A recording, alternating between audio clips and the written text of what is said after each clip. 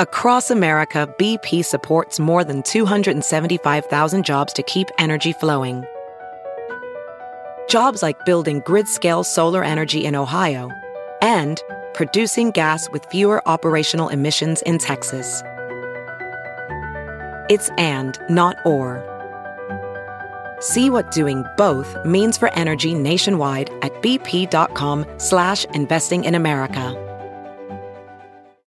Hey, friends, thanks so much for listening to the podcast. And we want to make sure that you know about all the other exciting ways to get more exclusive content from The Bill Press Show. We're on Patreon. Did you know that? On Patreon. So you go to Patreon, patreon.com/BP Show to get videos that nobody else gets. All we ask is $5 a month, and you get access to daily commentary. And every week, we put up a special interview just for our Patreon subscribers. Hey, it's a great way to support progressive media and get your hands on some fun, new, exclusive content. Thanks so much for supporting the show by going to patreon.com/BP Show.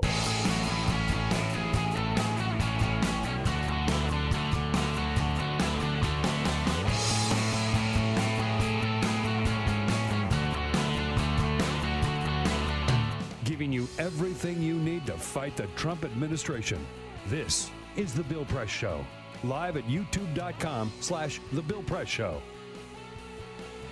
Yes, I committed crimes, and yes, Paul Manafort told me to do it. So testified his top deputy, Rick Gates, deputy campaign manager for Donald Trump, yesterday. Testified yesterday in an Alexandria, Virginia courtroom. Hello, everybody. What do you say? On a Tuesday, August 7, hello. Great to see you. Welcome to the program, The Bill Press Show. Here we go. We are reaching out to you from our studio on Capitol Hill in Washington, D.C., with all the rundown, the news of the day, and even with the House out of town and the Senate out of town and Donald Trump out of town, there's still a lot going on, a lot to talk about, and a lot that you will want to comment on indeed. So get ready. Line up wherever you are in this great land of ours. Wherever you are around the globe, line up to send us your comments on Twitter at BP Show.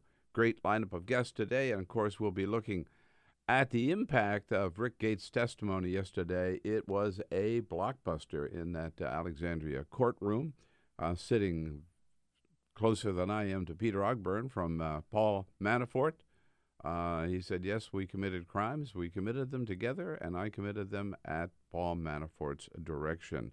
The Koch brothers in a little pissing contest with Donald Trump and the Republican National Committee, and Donald Trump still attacking California with the worst wildfires they've ever experienced, attacking California rather than reaching out to help the people of California.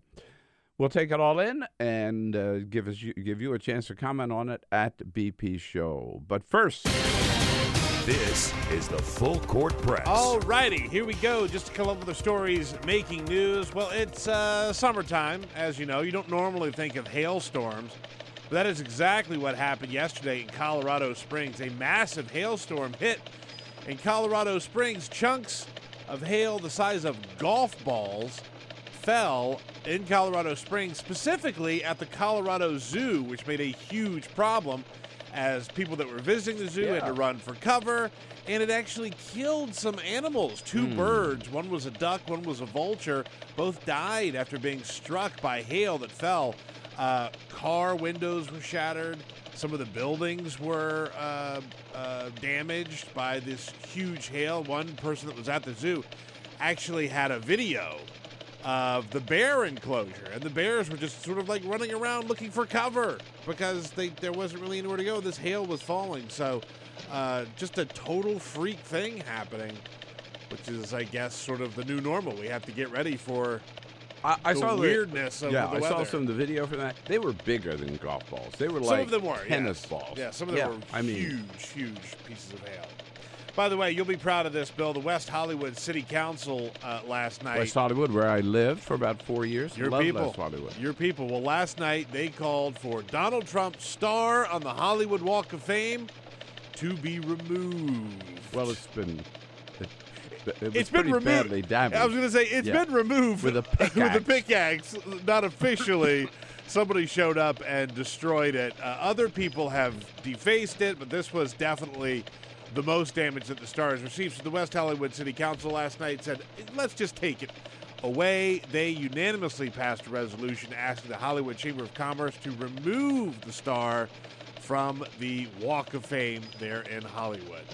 Very interesting. I know several members of the West Hollywood City Council, friends of mine then, and are still there and on the city council, so good for them. I mean, look, if you're just being practical about it, you know that is going to be a lightning rod, whether someone else destroys it or protests or whatever. So it's not a bad idea to just get rid of it altogether, just be done with it, and then you don't have to worry about it anymore. And let's remember, those stars are fake. Yes, they are phony. Thank you. People pay for them. They buy them. They only exist because they put the money up. How else do you think Donald Trump got a star on the Hollywood Hall of Walk of Fame? It's not a real honor.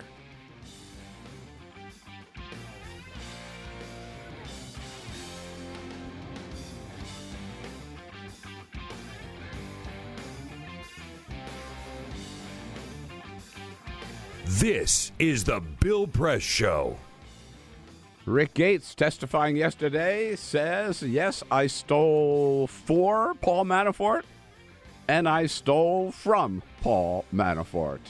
Crime is committed. First evidence of criminal activity we've seen in the Robert Mueller investigation. Hello, everybody. Happy Tuesday, August 7.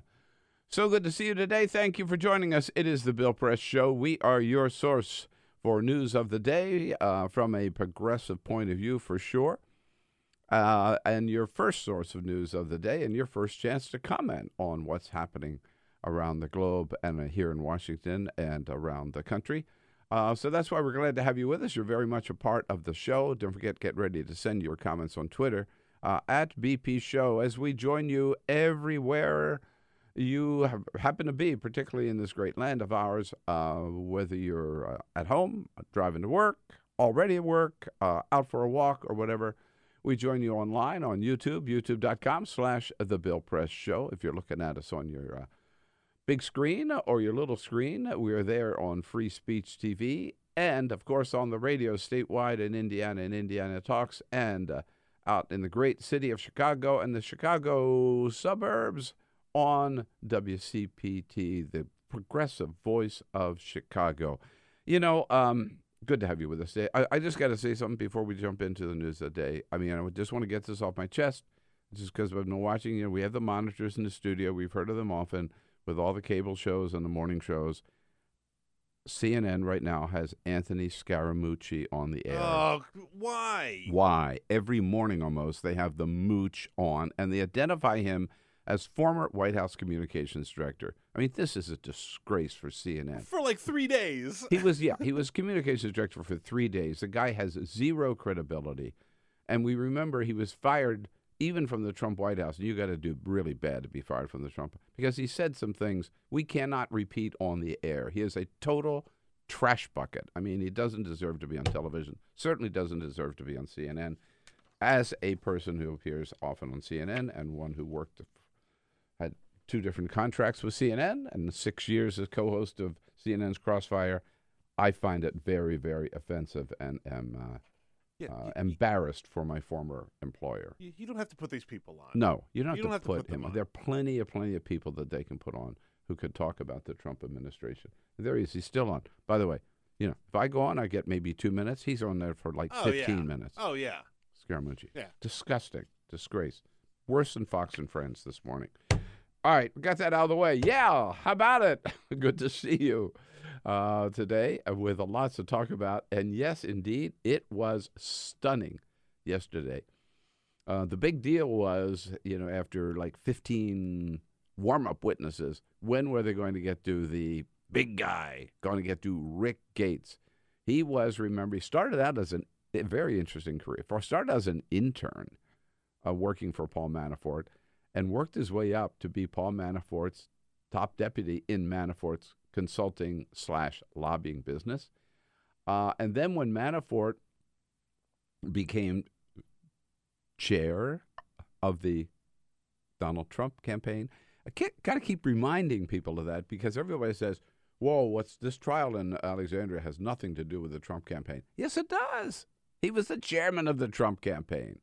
Maybe the crimes he committed were not related to the Trump campain. Yeah. But crimes he committed while he was still chair of the Trump campaign. Right. All right. Is there any? Does this get tied directly back to Trump? That Trump did something? Maybe not. No. Maybe not. But yeah, he's one of the guys that Trump bragged about having the best people around him. Right. He's joined at the hip with Donald Trump. Paul Manafort is, and so is Rick Gates. Because when Manafort became Donald Trump's campaign manager, Rick Gates became the deputy campaign manager. When Manafort was fired, Rick Gates was not. Rick Gates remained as deputy campaign manager. So he testifies yesterday, and the prosecution asked him, they asked him point blank, right? Did you commit crimes for Donald Trump? For Paul Manafort? And he said one word, yes. Here is Cecilia Vega from ABC News, right? Giving us the rundown of what happened in the courtroom. Coming face-to-face with his former business partner, Paul Manafort, Gates testified that they committed crimes together, including not reporting more than a dozen offshore accounts. The prosecutor asking, were you involved in any criminal activity with Mr. Manafort? Yes, Gates answered. Did you commit any crimes with Mr. Manafort? Yes, Gates answered again. Yes, Gates answered again, and he said that he did so, quote, at Mr. Manafort's direction. So, the guy admits he committed crimes, but he also admits Manafort told him to do them, and Manafort knew what he was doing. And he admits on top of that, which, you gotta think about this. Some people will say, well, that makes him less credible a witness because he says he committed crimes. I think it makes him more credible a witness because he's admitted that over and above the crimes that he committed against the federal government, knowing that they were federal crimes, falsified tax returns, lied about how much money he had, lied to the accountants, lied to the federal government, lied to everybody, lied to the banks, lied to everybody. He did that in Manafort's direction. On top of that, he says he embezzled hundreds of thousands of dollars from Manafort to pad his own account because he saw how Paul Manafort was living high on the hog, and, he wanted a little bit of that high lifestyle as well. I thought the headline in the Washington Post this morning really sums it up. It says he stole for Paul Manafort and he stole from Paul Manafort, Rick Gates. Boy, I got to tell you, every day it looks like a stronger and stronger case. And I said this when it started, you may recall. Robert Mueller cannot afford to lose this case. This is not that the investigation will be terminated if he doesn't, but this is a real test of Manafort's Manafort's too, but of Mueller's credibility in front of the entire world. And a friend of mine was telling me last night who had a conversation with a top FBI official who said, let me tell you something. We, the FBI, don't go into court unless we know we're going to win. They would not be taking this case unless they knew they had a solid case. And it sure as hell looks like it. And they've lined everybody up involved in this except Manafort himself. But if Mueller can't afford to lose it, neither can Paul Manafort. If Paul Manafort loses it, he could be like 30 years in jail. And then, remember, he faces a second trial next month on other charges brought by federal charges brought by, these are the civil charges. They're criminal, but they're related to financial activities. The federal charges related closer to what Donald Trump was all about come next month in a Washington trial here in Washington, D.C. So there's a lot on the line here. And by the way, Donald Trump cannot afford for Paul Manafort to lose this trial either. Something tells me it really further unravels his story. Something tells me that the inmates, wherever Paul Manafort goes, are not going to appreciate his multiple thousands of dollars that he spent on ostrich suits. Well, I don't think he'll be wearing his ostrich coat in the. No, I don't think you're allowed to wear it to the lockup. No. That would be a bad idea, by the way. Would be a very bad idea. So there's a lot going on here. Keep your eyes on it. In the meantime, Donald Trump's lawyers are still saying, well, we're negotiating right now with Robert Mueller about whether or not Donald Trump would ever volunteer to meet with him and answer questions, which Mueller has requested, or whether he would even answer a subpoena from the special counsel. Of course, that's Rudy Giuliani's territory with the help of Jay Sekulow. Jay Sekulow, again, who we played this yesterday, but it's got to do it again. So here, this is the guy. Remember, and the other thing that's going on right now is all this changing of the story, which we talked about yesterday about what happened at that June 9, 2016 big meeting at Trump Tower called by Donnie Jr., where we were first told it was about adoptions, and we were told no, and even Donald Trump a couple of days ago saying, no, it was all about getting dirt on Hillary, but it was totally legal. And we were first told that the story about adoptions came from a White House statement from Air Force One dictated by Donald Trump, although at first, again, we were told Donald Trump had nothing to do with it. Then we were told he did dictate the statement. And Jay Sekulow is the one who went out on the Sunday shows and said, no, the president was in his room on Air Force One. He didn't know anything about this. Now that we know that the president dictated the statement, George Stephanopoulos asking Jay Sekulow Sunday, so what's up with that, dude? I had bad information at that time. I made a mistake in my statement. I've talked about that before. That happens when you have cases like this. So should we just accept, I might point out that the mooch is still on CNN. Ugh. Okay. I'll let you know when he gets off. Maybe. Please. Yeah. Well, he can't. I guess Donald Trump won't call in like he does to Fox and Friends, so they have the mooch. At any rate, so we should just accept the fact that, wait a minute, a lawyer for the President of the United States working in the White House gets bad information, shall we call it a lie, from the President of the United States? Is this like the new normal? ABC's legal analyst Dan Abrams yesterday talking to George Stephanopoulos says, no way.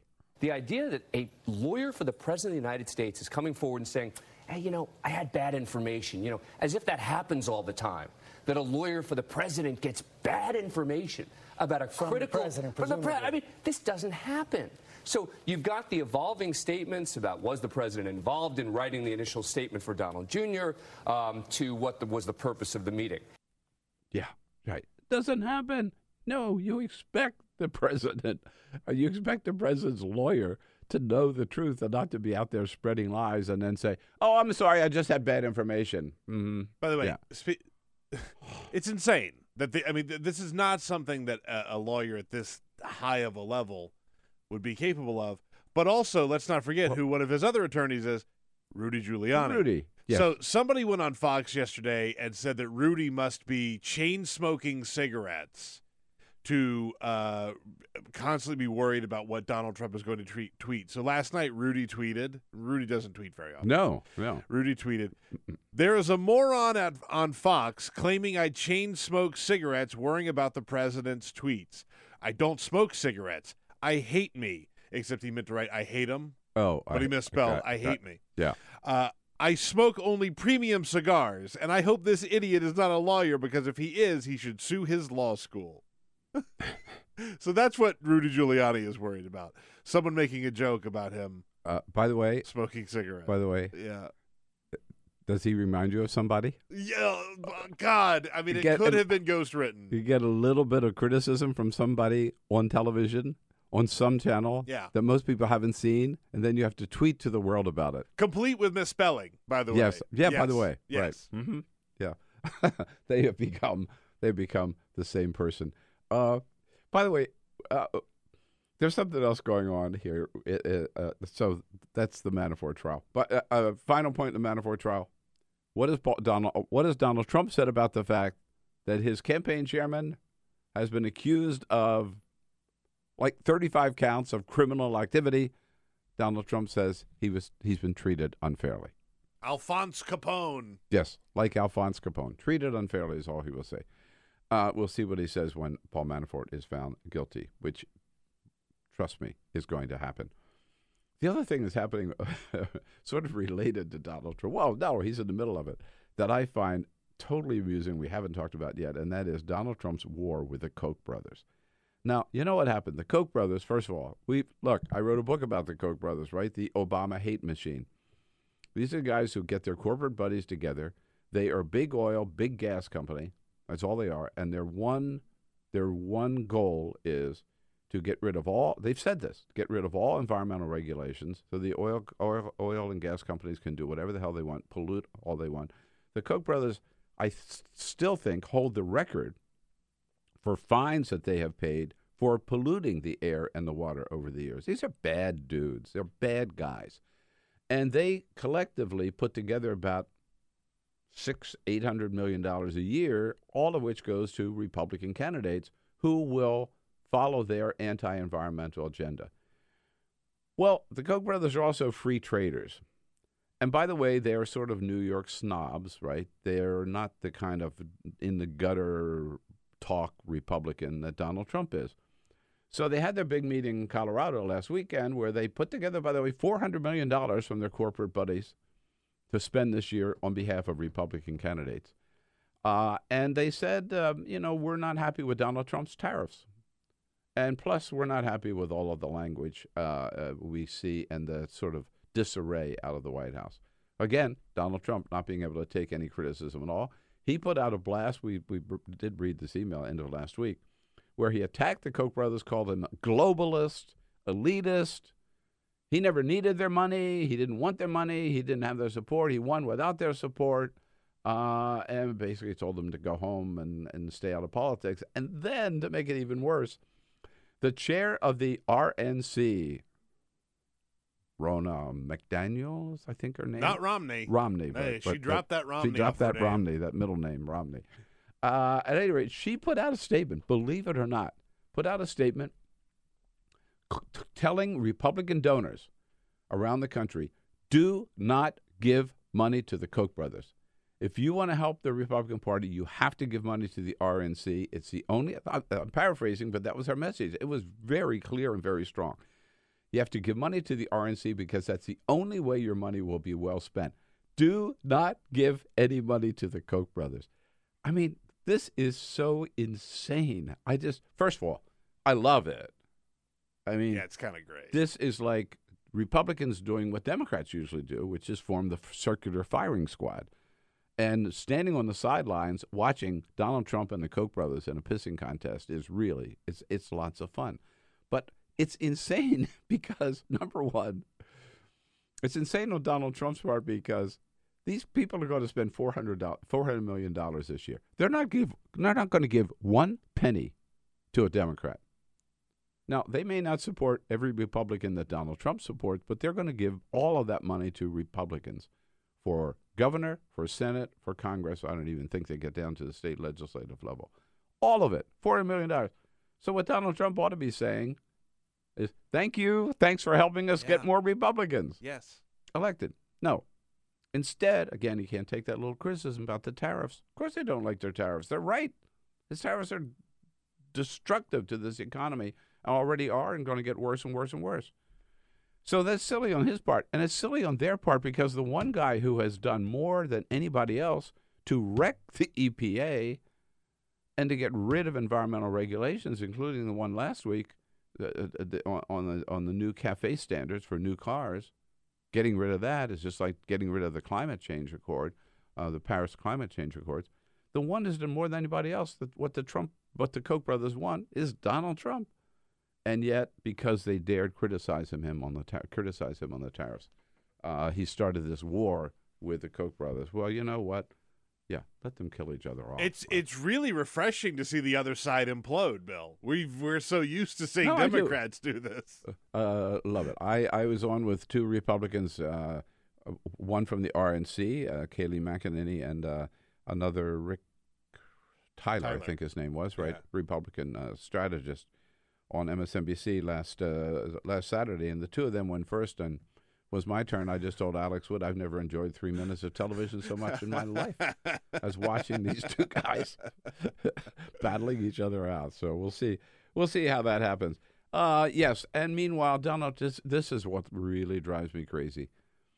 With the wildfires in California, the Mendocino County fire now is the largest ever, the worst in the state's history. The largest ever, may not have consumed more homes yet because it's in Mendocino County, which is not that heavily populated like some of the fires that we've seen around Los Angeles. But it is huge, hundreds of thousands of acres, totally out of control. It grew like 80% in the last couple of days. Yeah, it's insane how quickly it's grown. Right. And what have we seen from Donald Trump? Was there any expression of support for the people of, let's say, empathy or sympathy for the people of California, the victims of this fire, the thousands who've lost their homes, the thousands who've been evacuated, living in shelters, the firefighters on the front line? Any word of great job for those California firefighters? No. Instead, he's been tweeting, and I got a couple of them here. So here's Donald Trump's tweets about the fires in California, right? California wildfires are being magnified and made so much worse by the bad environmental laws which aren't allowing massive amounts of readily available water to be properly utilized. It's being diverted into the Pacific Ocean. Then yesterday, he followed up with another tweet. Governor Jerry Brown must allow the free flow of the vast amounts of water coming from the north and foolishly being diverted into the Pacific Ocean. Can be used for fires, farming, and everything else. Think of California with plenty of water. How can somebody be so heartless? How can somebody be so mean-spirited? How can somebody be so wrong? Just dead wrong. By the way, nobody in California believes that the reason for these wildfires is because there's not enough water. The firefighters have complained about that. They got plenty of water. The problem is something Donald Trump doesn't want to talk about. The problem is climate change. The problem is the high temperatures. The problem is the high winds. And the problem is forests that are bone dry because of so many years without adequate rainfall and because of the climate change. Here's the deputy director of CAL FIRE, quoted in this morning's New York Times. We have, quote, we have plenty of water to fight those wildfires. But let's be clear, it's our changing climate that is leading to more severe and destructive fires. No, he's got it right. Not a partisan, not a politician, no. not a Democrat. This is a guy that sees this stuff day in and day out. Now, being a Californian, I will admit there is a lot of water that flows into the Pacific. Do you ever cross the Golden Gate Bridge? Yeah. It's just like the Chesapeake Bay empties into the Atlantic. Why? Wasting all that water. Yeah. The San Francisco Bay flows into the Pacific, which it has for eons, right? Which is not a decision that we made. What are you going to do about it, Donald Trump? Idiot. Just shut up when it comes to this stuff. Just shut up. He's like a little kid. He doesn't know what he's talking about. Yes, water flows into the Pacific. I happen to know because I was involved in the passage of the Wild Rivers Bill carried by my boss then, State Senator Peter Baer, that there are 58 rivers in California that flow from the mountains to the sea. 58 of them. 55 of them have already been dammed and have great big reservoirs in back of them. 3 still flow free, the Eel, the Trinity, and the Klamath.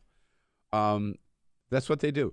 They start up in the mountains, and they flow downhill, and they flow into the Pacific Ocean. By the way, the Columbia River does the same thing between Washington and Oregon. I mean, Donald Trump, this is nature. It feels silly to have to explain this. Like, this is very, very obvious. But yet, the leader of the free world does not understand it. Okay, look, there's a natural disaster right anywhere. Sure. Doesn't matter. That's one place. That is one time from the White House that partisan politics just disappears. You'd like to think. Yeah, it could be Texas, it could be Alabama, it could be New York State. It doesn't matter. It could be an earthquake, it could be a tornado, it could be a hurricane, it could be wildfires. What's the response? The response is, what can we do to help? And we'll send as much federal aid as we can to help the people who are suffering. And that's what we're here for. No, this is well, of course, Donald Trump doesn't do anything like any other president has done. But in his case, no. What does he do? Attack, attack, attack, attack. Oh, all right. Hey, one other thing. Got to mention this. I think this is Robert Redford. What are we going to do without Robert Redford in Hollywood? At any rate, yesterday he just said, I'm going to hang it up. He's got a new movie coming out pretty soon. 82 years old.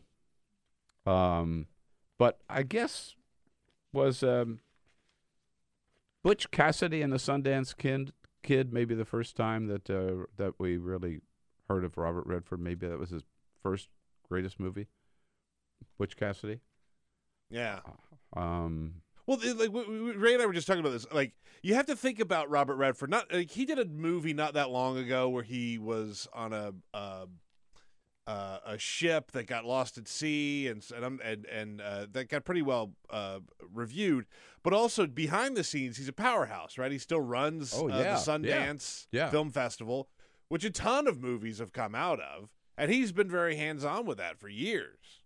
As an actor, he's taken a back seat for a while, but right. But a great. I never met him, but I've always admired him, and just seeing him, just announce he's going to step down at the nice age of 82. It's a good time to retire. He certainly had a good run. As we take a break, we just got to say one thing. You can't and our hearts out to our good friends out at WCPT and all the people in the Chicago area for the carnage of the weekend in Chicago. It is just, you know the numbers out there better than I. I mean, it's 66 people shot over the weekend, 12 lost their lives, 12 killed, 0 arrests. And there are 4 areas of the city. I saw the mayor yesterday, and I saw the superintendent of police. One of the reasons there's no arrest, you can't blame the police. They made a lot of other arrests and took some guns away in other parts of the city, but in these 4 districts where these shootings occurred over the weekend, 0 arrests, and they were pleading with people yesterday, if you know anything, please come to us and tell us what you know. They've said they've got to break down this wall of silence, and boy, we can echo that request today. They'll never break through and get these people responsible for these senseless murders unless people are willing to be informants, to tell the police what they know. Here's the mayor yesterday, Mayor Rahm Emanuel, saying what's happening in the city, even if it's just these 4 districts, is totally unacceptable anywhere. What happened this weekend did not happen in every neighborhood in Chicago, but it is unacceptable to happen in any neighborhood of Chicago. And Eddie Johnson, the superintendent of police, saying, look, we've done what we can. But again, he was pleading on people to come forward about these latest shootings. 46 people were arrested for gun charges this weekend, and we seized 60 guns over the weekend, adding to the 5,600 guns that we've also seized so far this year. So that's in other parts of the city. They're doing what they can, but in these 4 districts, it is just sort of out of control. And again, please, please, please, the plea to the people of Chicago, come forward with the information that you have and break this wall of silence. We'll take a quick break from Thinkprogress. Rebekah Entralgo joins us next with lots more to talk about with the breaking news and about a big governor's race out in Kansas, among other things, with a person who is as anti-immigrant as you can get, and of course has Donald Trump's endorsement. The Bill Press Show, Tuesday, August 7th. Follow us on Twitter @BP Show. This is The Bill Press Show.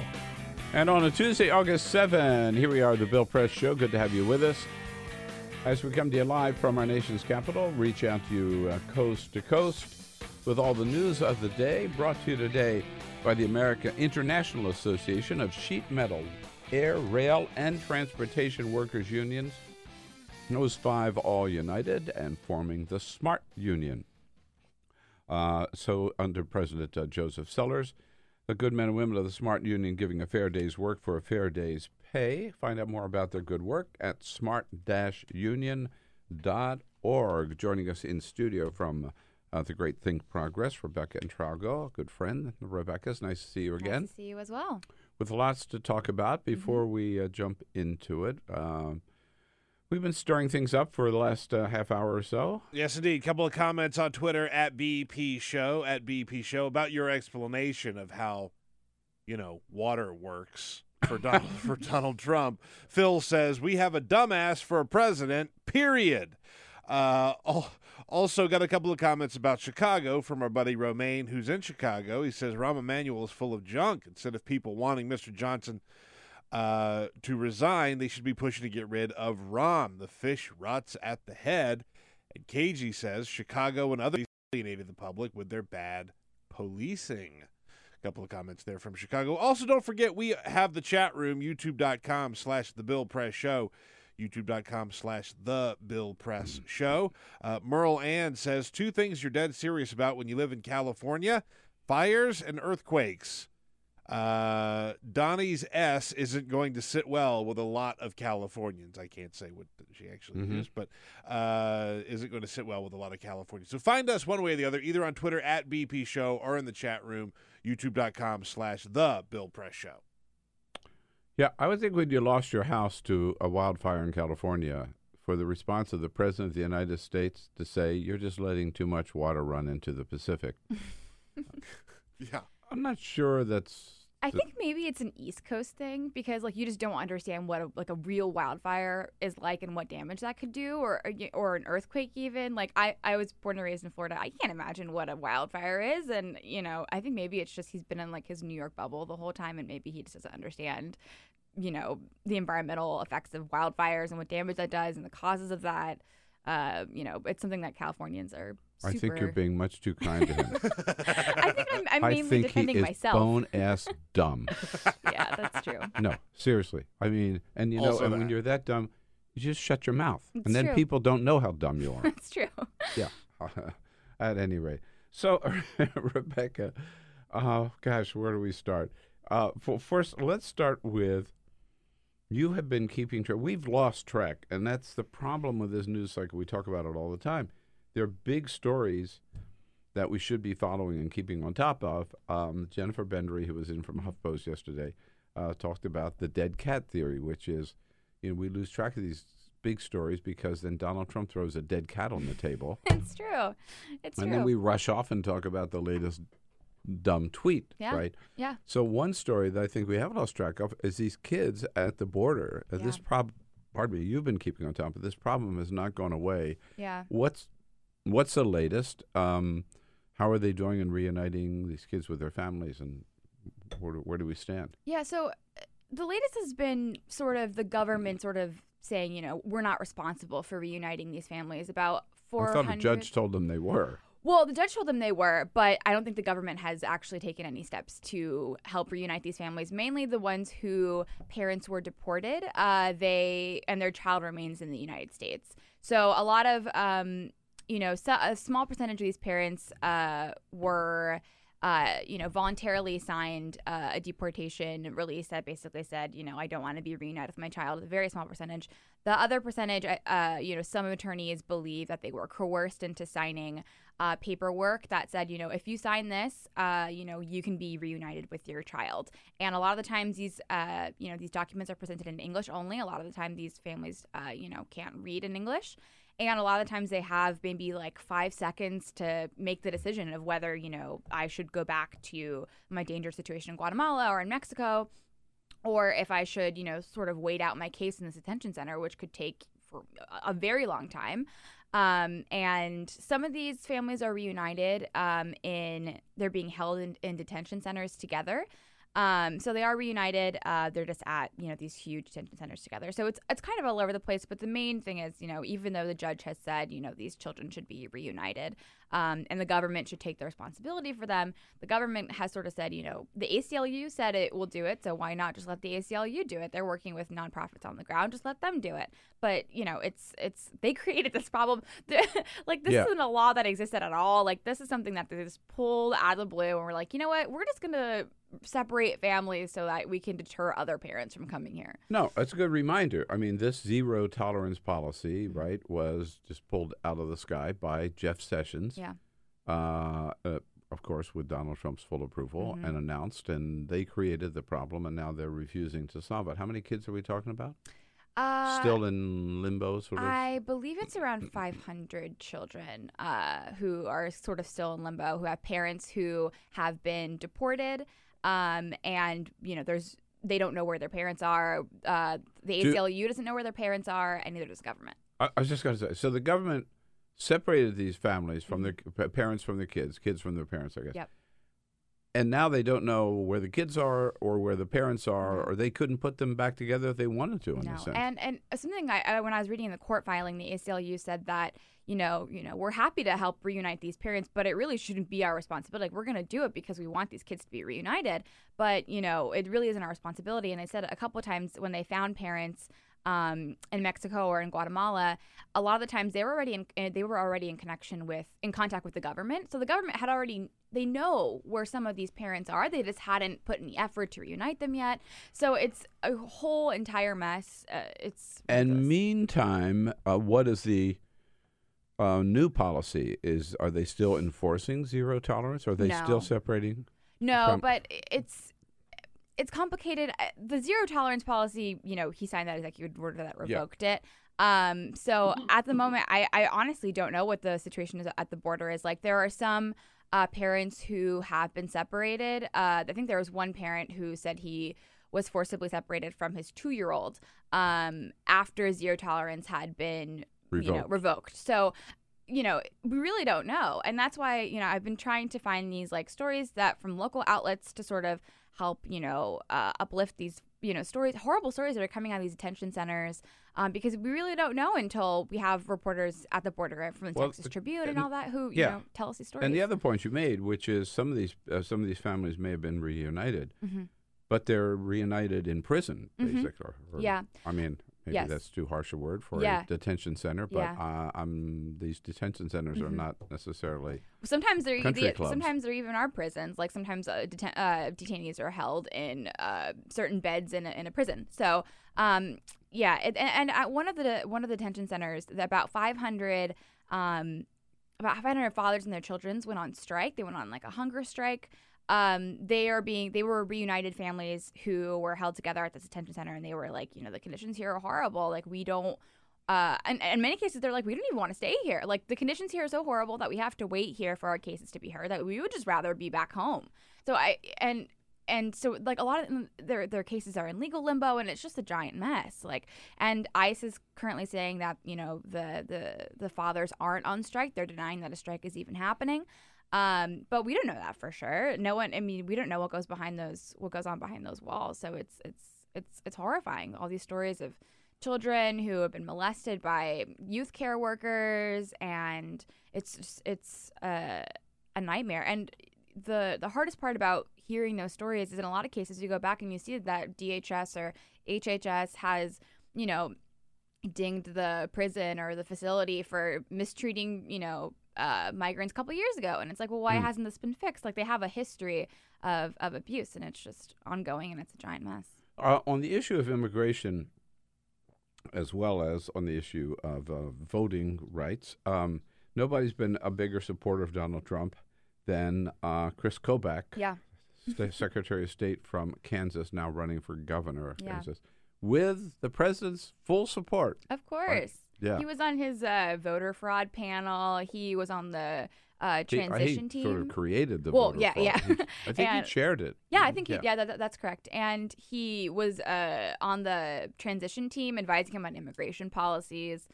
So, that probably went over horribly. An extreme right-winger, one would also say a white nationalist. Yeah. Right. Yes. Chris Kobach. Yeah, there was a couple of GOP establishment consultants had sort of leaked to the press that they knew 3 of his lower-level campaign staff, people who knocked on doors and things like that, were associated with a splinter group of Identity Europa, which is like a campus-based white nationalist group. But they're the breed of white nationalists that are like, I'm not racist. I'm from like an upper echelon of the European race, and they're very like race-based haplogroup type of white nationalists. And they were I'm not a racist. I just think that white people are supreme. Exactly. And They should say be it in supreme. they say it in so many words. And yeah, so a couple of his campaign staff members were believed to be linked to those groups. And what has Kobach said about that? They said that they're not a part of those groups. They said that they're part of. I believe they called it. It's not. They said that they mistook. The GOP consultants have mistaken the group for the American Heartland Institute. Because the group name is I think it's Heritage Institute or something like that. And they're like, no, you got the acronym wrong. It's actually American Heartland Institute. But so it hasn't been like confirmed that these people were members of white nationalist groups. But I mean, it wouldn't be surprising at all if they were, given, it's not surprising why they would be attracted to a candidate like Chris Kobach, who is, for years and years tried to restrict access to the ballot and make sure that, immigrants are, spread the false, narrative that undocumented immigrants are going to the polls, flooding to the polls to elect Democrats. He's the guy behind Donald Trump's claim that he actually won the popular vote because 3 to 5 million people voted illegally, meaning illegal immigrants voted, or undocumented workers voted illegally for Hillary Clinton. That's Chris Kobach, and is zero evidence of that. Is total BS. Remember that period of time that we were going to find out who those people were that voted? There was a whole commission, and they did, and they came back, and nothing was found. Nothing happened, and they just got rid of it. Yeah. And the massive voter fraud, again, growing out of that, and they created this commission, put Kobach in charge of it, and they found zero evidence of voter fraud, zero evidence of it. But the latest thing, of course, Donald Trump hasn't given it up. Remember, just last week he said at the rally in Tampa, this is why we need voter ID, because there's so much voter fraud. And famously, what's the big deal with voter ID, showing your ID when you vote? Because you have to show ID when you buy groceries. Of course. I always show my ID when I buy groceries. To be fair, you always buy, alcohol, so you have to show your ID, right? We all do in this day and age. When was the last time you went grocery shopping? That's what I want to know. So we had this conversation. We had this conversation off air, and we're convinced. We settled. He has never ever gone grocery shopping in his entire life. Not just for a long time, like since he was a college student. No, even never. Then, he never went grocery shopping. Yeah, I think that's right. Yeah, if you're born into that wealth, you have people who get groceries for you. When you're in college, I assume you probably don't get groceries. You probably, knowing him, he loves McDonald's. He probably ate out all the time. Totally. When he built his whole business, Are you kidding? No way. He probably had a servant in his dorm room. He's never cooked. No. He's never cooked a meal. No. He's never gone shopping for groceries. Nope. Why would you, when you have the taste palate of someone who enjoys like a well-done steak with ketchup? Like, why would you go grocery shopping? Right. I wonder if he's ever driven a car. A golf cart, yes. I'd say at some point somewhere, even if it was just on one of his properties, he's probably driven somewhere, because he damn sure didn't walk. No. You know what I mean? Absolutely not. Well, God forbid that Chris Kobach. I have no idea how that. Stephen Shepard from Politico joins us next. We'll ask him what the chances are that Kobach could become governor of Kansas. The people of Kansas don't deserve that. I'd like to say the people of Kansas are smart of that, but they elected Sam Brown back, so it's like.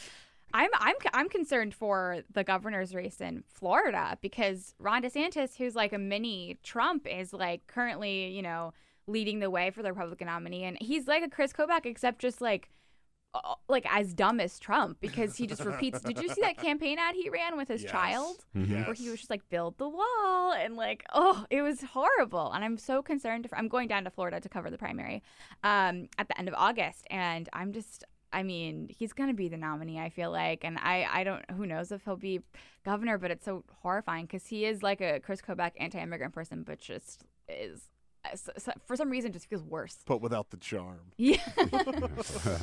So, thanks to you, I know something which I find very disturbing, but I'm glad you reported on it. And that is, so Charlottesville, as bad as it was, and the white supremacists there and ultra-nationalists, and they have their march, kill one poor woman in the protest.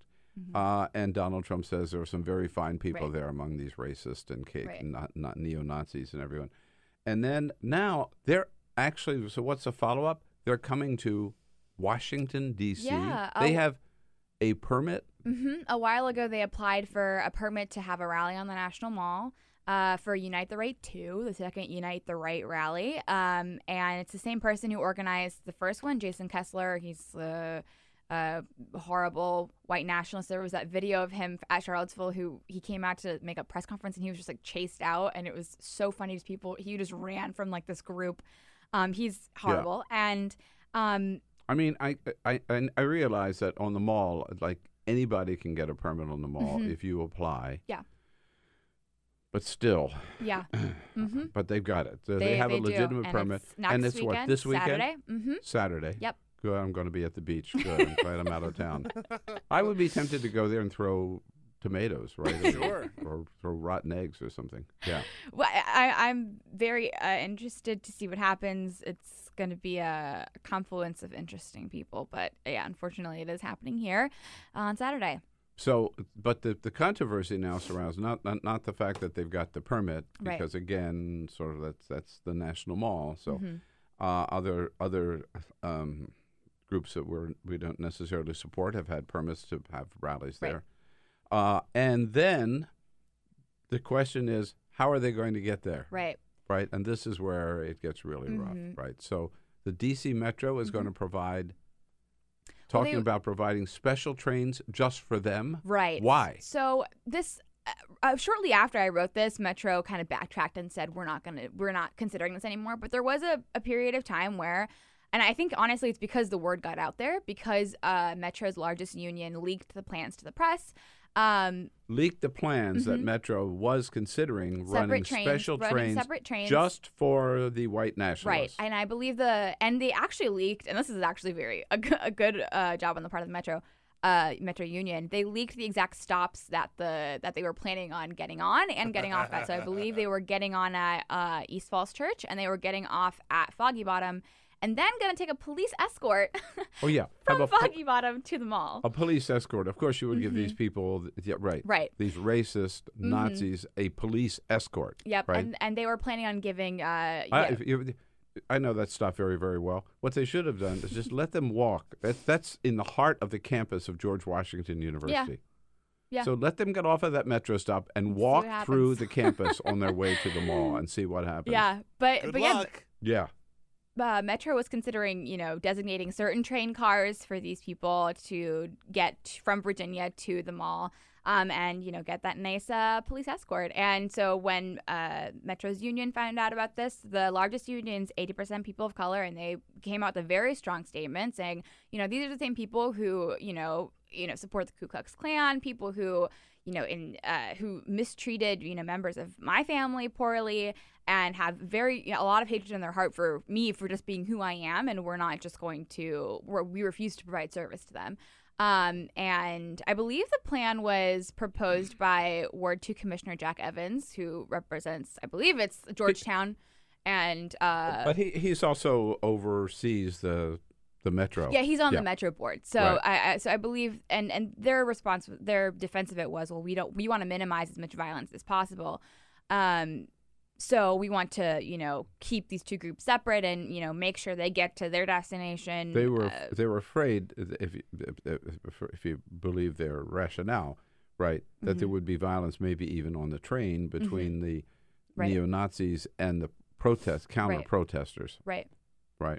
Yeah, but it's just insane when you see it, when you put it on paper, that you're wanting to protect a group of people who killed someone at the last rally last year, and you want to protect them from any violence that could be done to them.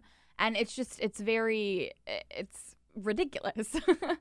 But yeah, so Metro has said they're not considering that option anymore. But I truly believe it's because the union came out and leaked the plans. Otherwise, I think, no one was really thinking about how these people were going to get to the mall. So But so far as I know, right, and I've been to a lot of rallies on the mall, and through inauguration and other things, and the Metro get really, really, really packed. Yeah.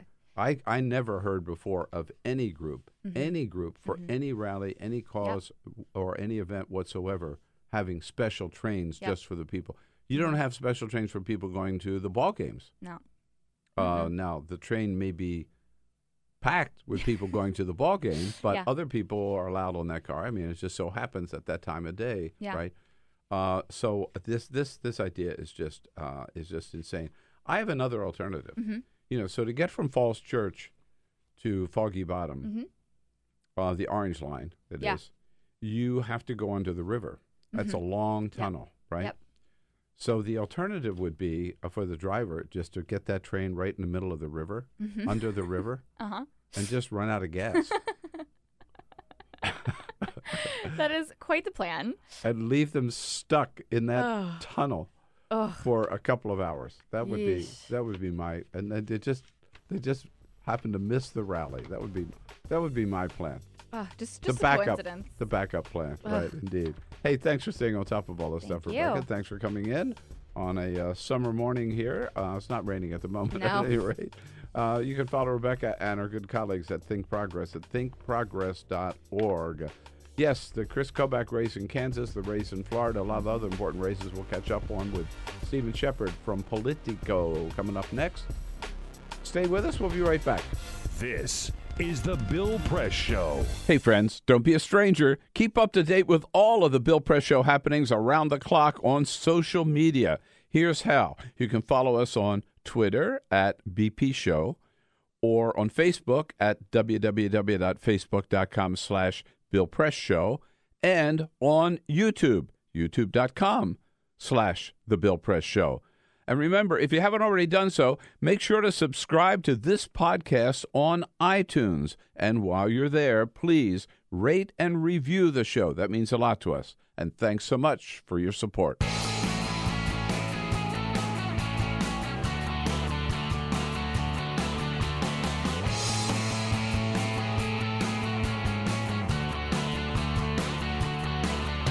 Giving you everything you need to fight the Trump administration. This is The Bill Press Show, live at youtube.com/The Bill Press Show. He stole for Paul Manafort, and he stole from Paul Manafort. That's the testimony of Rick Gates yesterday. Bombshell testimony in the Paul Manafort trial in Alexandria, Virginia. Hello, everybody. What do you say? It's Tuesday, August 7. So good to see you today. Thank you for joining us. Thanks for being part of the program as we come to you live from our nation's capital and reaching out to you all across this great land of ours, online, on the radio, and on television with the news of the day and your chance to comment on the news of the day. A lot of breaking news. Yes, the Paul Manafort trial yesterday exploding with the testimony of his deputy, Rick Gates, who was, don't forget, the deputy campaign manager for the Donald Trump campaign when a lot of these crimes that Rick Gates admitted to yesterday were committed. The president in a pissing contest with the Koch brothers, of all people, and the head of the Republican National Committee telling Republican donors, don't you give one dime to the Koch brothers because they don't do the right thing. Give all your money to the RNC, no money to the Koch brothers. A little civil war among Republicans, particularly Republican donors. Facebook, YouTube, and Apple have said Alex Jones no longer welcome on our platform, and Donald Trump still attacking California with the wildfires, not willing or reaching out to help Californians caught in those terrible wildfires. We'll bring you up to date on the news. Look forward to hearing from you, your comments on the news on Twitter @BP Show. We'll get right to it. But first, this is the Full Court Press. Yes, indeed. Just a couple of other stories making news here on a Tuesday morning. So in Japan, they feel like they have a problem with work-life balance. They think that people are working too long, working too many hours. in Japan, And yesterday... I think we're working too hard here. I think we're working too hard everywhere, yeah. But yesterday, Japan's government actually came out and urged companies to give employees Monday mornings off. Now, this is similar to a plan that they experimented with a couple of years ago. They said that it urged companies to let employees have Friday afternoons off. In other words, you come in on Friday morning, do a little bit of work, and then you leave and you go home and you have a little bit of a longer weekend. They're experimenting to try and have this happen on the other end of the weekend, Monday mornings. In addition to Friday. Well, they're saying you can do both or either. Both. And I think both. But here's the problem. The government is just recommending this and urging companies to do it, but so far the companies have not been doing a very good job of allowing employees to do that. Shock of all shocks. Right. Yeah. Right? Like the company doesn't care. But it's an interesting idea. It would be exciting to see if other countries try and copy that. Get down to 3 days a week is I where love we're it. going. Yeah, just keep on going. Keep on going. By the way, you remember not that long ago, the FCC reported there was a major hack, a huge breach inside the FCC. That's what we were told. Yeah. Well, they had to come clean yesterday. They had to admit we were never hacked. They never got hacked. They made it up. They had an inspector general look at this thing to find out where the flaws were, where the security problem was, how can they fix it, how can they be... Where'd the original report come from? Well, Ajit Pai, the chairman of the FCC, blamed the former chief information officer and the Obama administration for providing, quote, inaccurate information about this incident to me, my office, Congress, and the American people. So he's the one that actually talked about it. And they just sort of covered it up and tried to lie about it for over a year. And yesterday, finally, after someone tried to find out where the flaws were, they had to come out and say, yeah, it never happened. Is that crazy? The FCC, this was a big story when it happened. Yeah, but look, the White House, the Pentagon, everybody else has been hacked. It's easy to believe that one more government agency. Sure. Look at all the companies, right? Sure. That were hacked. Right? Yeah. So, all right.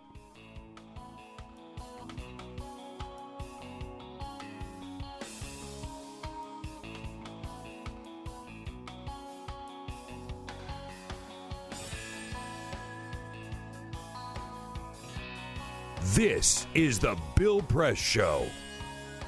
Yes, he lied, he stole for Paul Manafort, and he stole from Paul Manafort. That's what Rick Gates told the judge yesterday and the jury in the Paul Manafort trial in Alexandria, Virginia. Getting serious, folks. Criminal activity, crimes committed, yes, and admitted to by the chief witness for in the the Paul Manafort trial, chief witness for Special Counsel Robert Mueller. Good to see you today. Happy Tuesday, August 7. The Bill Press Show, live from our nation's capital, reaching you all across this great land of ours. Wherever you are, we are there with you online, on television, and on the radio, the great WCPT out in the Chicago area. And we welcome to the studio. This is a big day for elections around the country. Nobody follows it better or is more on top of it than Stephen Shepard from Politico, their editor and reporter of all their political news. Stephen, good to see you. Good to be here.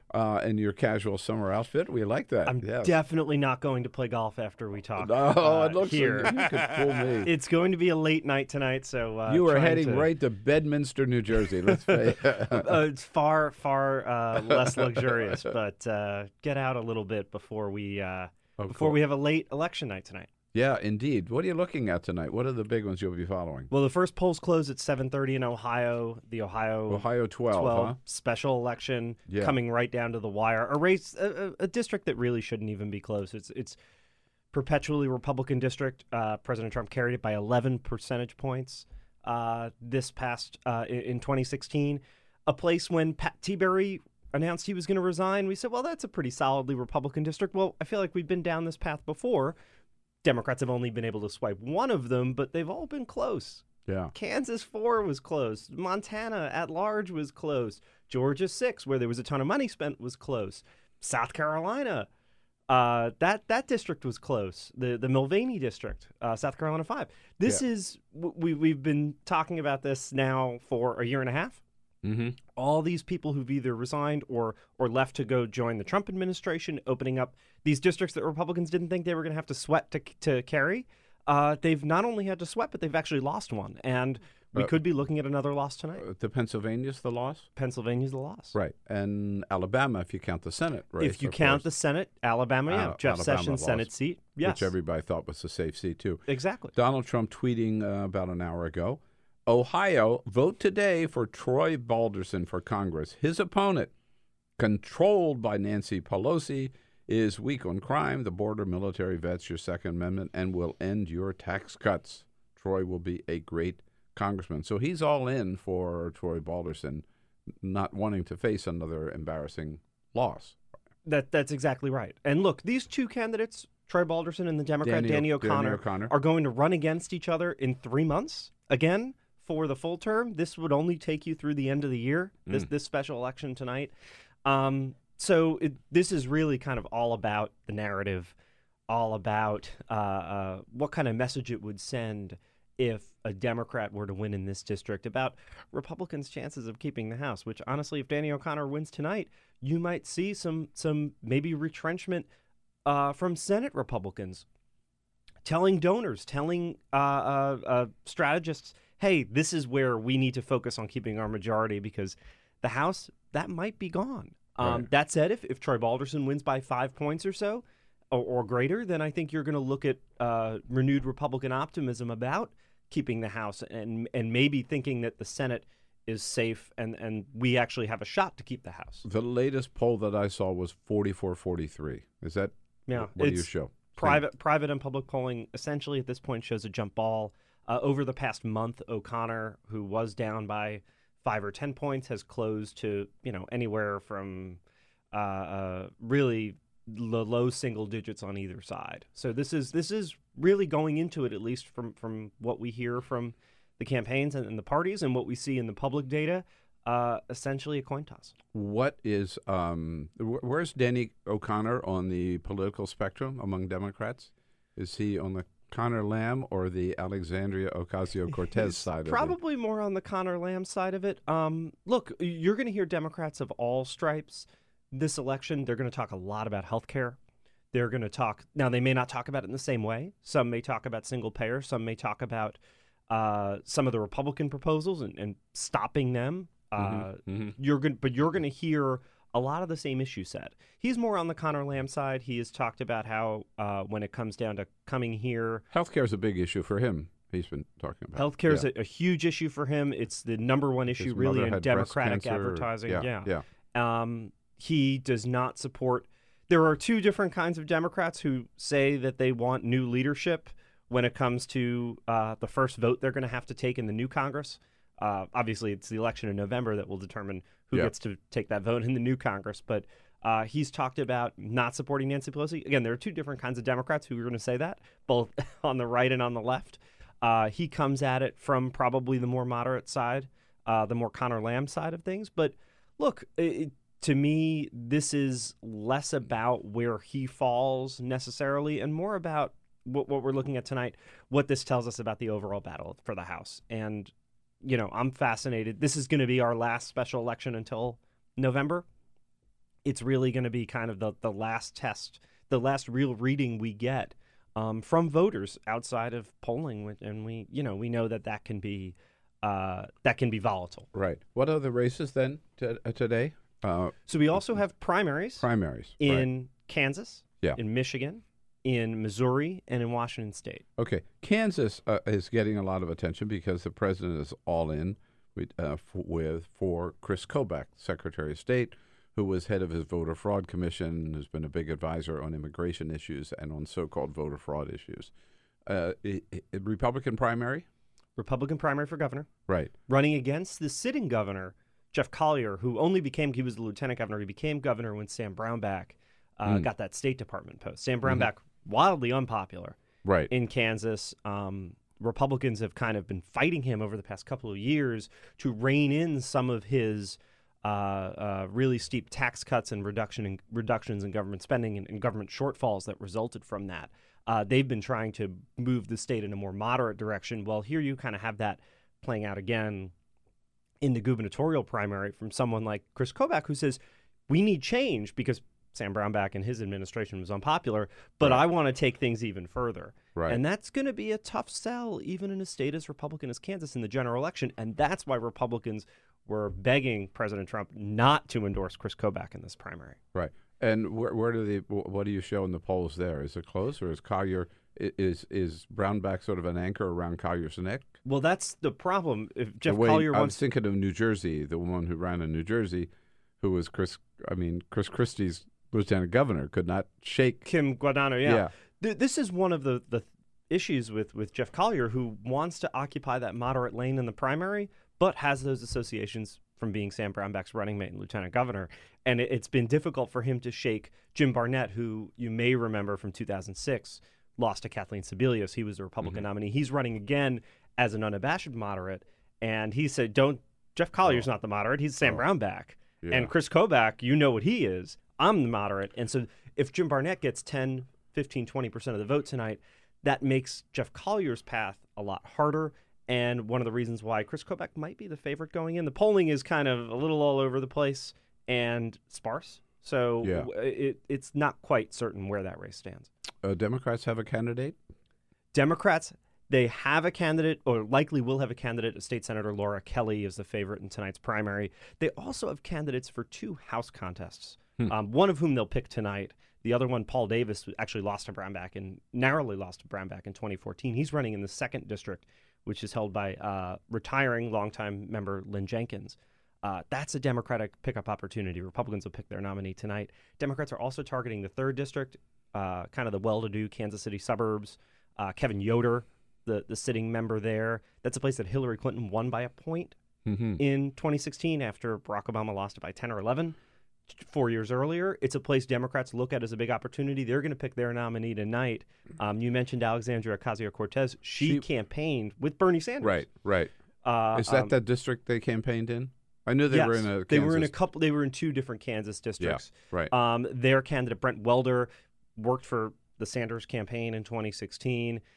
He's the most liberal of the candidates there. Republicans think they can use that to their advantage. The initial polling, though, doesn't show a big difference between any of the 3 Democratic members and where they stand against Yoder. So let's see what happens tonight. But that could be one of those data points where we look at on Election Day, can these more liberal candidates win in what has traditionally been, the Kansas City suburbs, Johnson County, this is, moderate Republican, Bob Dole, Nancy Kassebaum, Dwight Eisenhower territory. Yeah. Can long-time red districts. Yeah. Can a really liberal candidate win in the Trump era in places like that? And then you mentioned Michigan, because the Michigan primary, that's one place also where Bernie Sanders has been. Yes. And endorsed who would be the first Muslim governor. I forget his Abdul El-Sayed. Abdul El-Sayed. He's a physician. It's a 3-way Democratic primary for governor in Michigan? Yes. The establishment favorite is a former state senator, Gretchen Whitmer.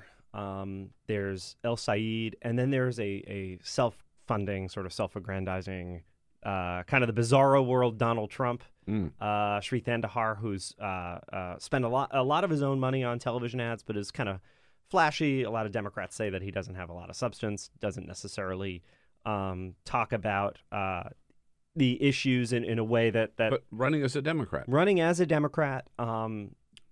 He was in 2nd place until recently, but the thought has been that some of the attention that El-Sayed's candidacy has gotten in recent days, including Bernie Sanders this past weekend, maybe surging him into 2nd place and with a shot at Gretchen Whitmer. We haven't had a reliable poll there in a couple of weeks. The primary's today, so no one really knows what's going to happen there. But it's a place where Democrats think after 8 years of Rick Snyder, Bill Schuette is the state attorney general. He's the likely Republican nominee. He has the full support and has been a big supporter of President Trump. This is a state Trump only carried narrowly, as we've seen in some of these other upper Midwestern states. The thought is, when you look at the polling, that they've kind of snapped back toward Democrats in the last year and a half. And this is a place that maybe Democrats have an opportunity here to recapture the governorship. Steve Shepard with us here from Politico.com. So, looking back last year, the president didn't have a lot of success in Virginia or in New Jersey or in Alabama. But this year, I mean, despite that, he is all in, right? He has said, and he's going to be giving rallies maybe 5 days a week. I mean, he loves those rallies, right? They're more Trump rallies than... Yes, they're organized by his presidential campaign. Right, right. And I mean, he almost ignores the candidate that he's supposedly there to endorse, right? But at any rate, he's out there on the road. How do Republicans react to that? John Kasich famously said that Troy Balderson didn't invite Trump to come to Ohio. Trump just said, I'm coming, right? So do Republicans see Trump as a help or a hurt? I think the answer is both. I think that for a Republican, say like Troy Balderson, in a district that Trump carried by 11 points, that where most of the polling have showed voters split evenly in his job performance. 47. I think that Monmouth poll was 47% approve, 49% disapprove. He hurts with independents, but you need those Republican base voters who, like we saw during the Obama years, when your party's in power, you're maybe less motivated to come turn out. You need those people. If they don't show up, you can't win. So you'd rather try to win a higher turnout 2-point race than, lose by 5 because your voters don't show up. So it's a gamble. A lot of folks who are running in districts that Hillary Clinton carried might not be willing to take that gamble. But in some of these but they may not have a choice if he says I'm coming. Yeah. I mean, it is hard to imagine him doing a rally, say, in Tyson's Corner for Barbara Comstock. Mm-hmm. That's not something that she would want, running in a district that Hillary Clinton carried by double digits here in Northern Virginia. But you're right. He could just show up. I tend to think 5 or 6 days a week on the campaign trail is not necessarily what American people expect from their president when it's not the president who's on the ballot. That's not, we haven't seen presidents campaign in midterm elections to that extent, and I think that's a bit of exaggeration and hyperbole on his part. But it will be interesting to see where they deploy him. I think the best use of him would be in some of these red states where we have Senate Democrats running for re-election, whether it's West Virginia with Joe Manchin, Montana with John Tester, Indiana with Joe Donnelly, Missouri with Claire McCaskill, North Dakota with Heidi Heitkamp. Those are places where he'd probably be more useful than in the House battleground. But one of the important things you said, I think, is that the impact that he could have is to get the Republican base out, because they might, midterms, right? People tend to stay home. And also because so much of the energy, do you agree that it seems that so much of the energy and the momentum is on the Democratic side? Absolutely. Democrats are telling pollsters that they're way more enthusiastic about voting this year than they have been in years past, whereas Republicans aren't necessarily saying that. Republicans, though, have traditionally enjoyed that advantage in midterm elections. This kind of negates that advantage when you have this increased Democratic enthusiasm. I think this is the lesson. You could draw a couple of different lessons from Pennsylvania. One, you could draw the lesson that a Democrat won a district Donald Trump carried by 20 points. That's probably the lesson I would draw. The lesson I think the president draws is that he saw polling in the final days of the campaign where Rick Saccone was down by 5 points. And he went there. And Rick Saccone lost by, 2 or 3? Well, he got some of the vote out. And he says, if I could go do that in other parts of the country, get my people excited about voting for these other candidates who are not me, who don't motivate them like I do, then that's a good use of my resources. But instead of rather taking the lesson, hey, maybe I need to lie low a little bit, and so that these Republicans, even running in solidly Republican districts like that, they're not saddled by a president with a 40 to 43% approval rating. And the Democrats are saying, we have a lot of opportunities here if we can just get our people out to vote, the people who normally would not vote in midterms, as you say, historically. younger and older, or whatever. And I think younger and minority people maybe just don't go out to vote in midterm. And that's we can part get of them out to vote. We can pick up a lot of seats. Yeah, and that's part of the debate, say, in Michigan in that gubernatorial primary today is who's going to excite some of those drop-off voters who vote in presidential elections but don't vote in midterms.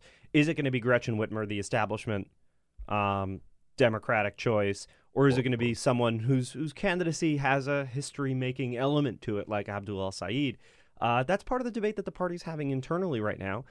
You can make arguments on both sides, and you know, ultimately, I think we're going to have a couple of different test cases across the country of candidates from both camps, and we'll be able to kind of sit back in November and December and talk about how that debate went. So one of the places where Donald Trump decided, I'm going to get involved in a primary, we mentioned Kansas and Chris Kobach. Another place is Florida, on behalf of Ron DeSantis, where Florida's primary is what, September? It's August 28th. August 28th. So we haven't seen the results yet, but it appears that he's really propelled DeSantis above the establishment frontrunner in the Republican primary. Yeah, that's State concur? Agriculture Commissioner Adam Putnam. Adam Yes, Putnam. I absolutely agree. You look at the polling, it's clear that Ron DeSantis has surged ahead of Putnam. Putnam has been a statewide elected official for 8 years. He was a former congressman who moved back to Florida because he thought the better path to the governorship was likely through holding state office. That has traditionally worked well. And here's the other thing. Other House Republicans who've tried to run for promotions have fallen short. We saw that just this past week with Diane Black in the Tennessee primary for governor. She finished third. She started as the favorite there. Being in Congress has not been helpful to Republicans. But you know what's more helpful than being in Congress? Being on Fox News all the time and getting the president's and earning the president's admiration for saying nice things about him. And that has worked for DeSantis, who was first endorsed by Trump late last year, and Trump has kept endorsing him, traveled to Tampa to campaign with him, and it seems that there are still 3 weeks to go, but it does seem like he's the overwhelming odds-on favorite now. So in his case, he's saying, you know, they're both Republicans, but he's more my kind of Republican than Putnam. Adam Putnam. Mm-hmm. Right.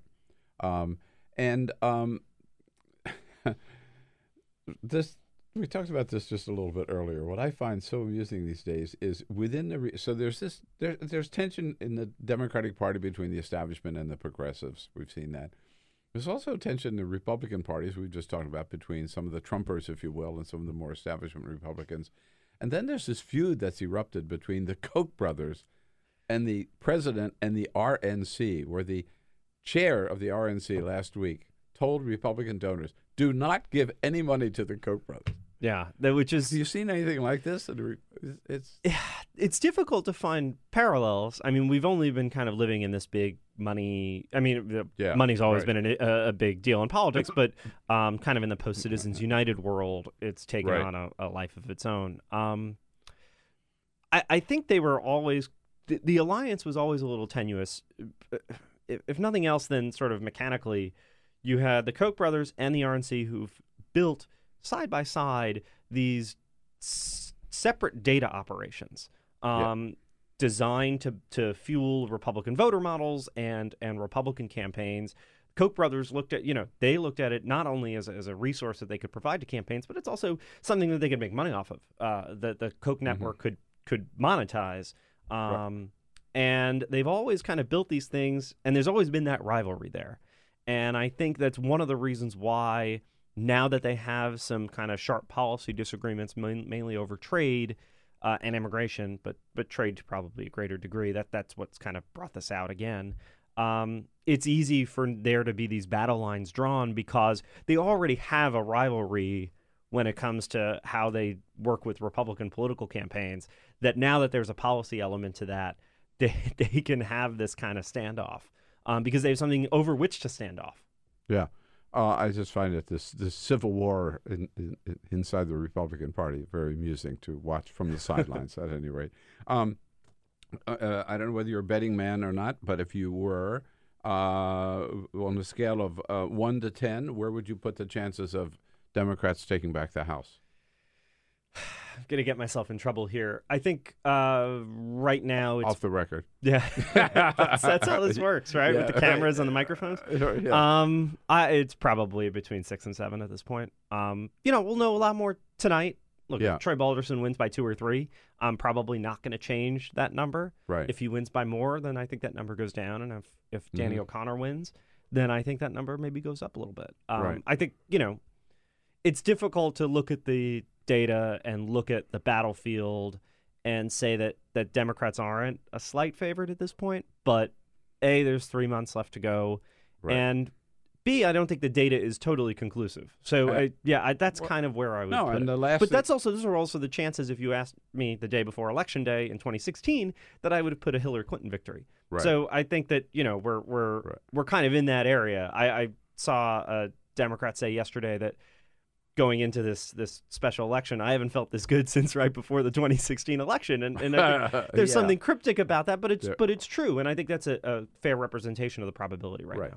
And the last thing the Democrats need is to get overconfident and say, we got it, we got the House locked, now we just have to work on the Senate or something like that, right? So let's talk about the Senate. I imagine you would not put it at a 6 or 7. No, it's that's would probably. Would you even put it at a 5? No, I wouldn't. I think Republicans are pretty solid favorite to it. I would say Republicans' chances of maintaining the Senate are better than Democrats' chances of flipping the House. It's just so difficult. We'll know a little bit more on August. In addition to the Florida primaries on August 28th, we have the Arizona primaries. There's that 3-way Senate primary for Jeff Flake's seat between Martha McSally, Kelly Ward, and Joe Arpaio. Obviously, if Kelly Ward were to win that nomination, Democrats are pretty confident that Kyrsten Sinema would have a good path to winning that seat. Against Martha McSally, that's going to be a really tough race. Democrats need to net 2 seats. Right. They are probably slight favorites in Nevada against Dean Heller. It's probably a coin flip against Martha McSally. Better odds against Kelly Ward in Arizona. And Phil Bredesen is competitive in Tennessee.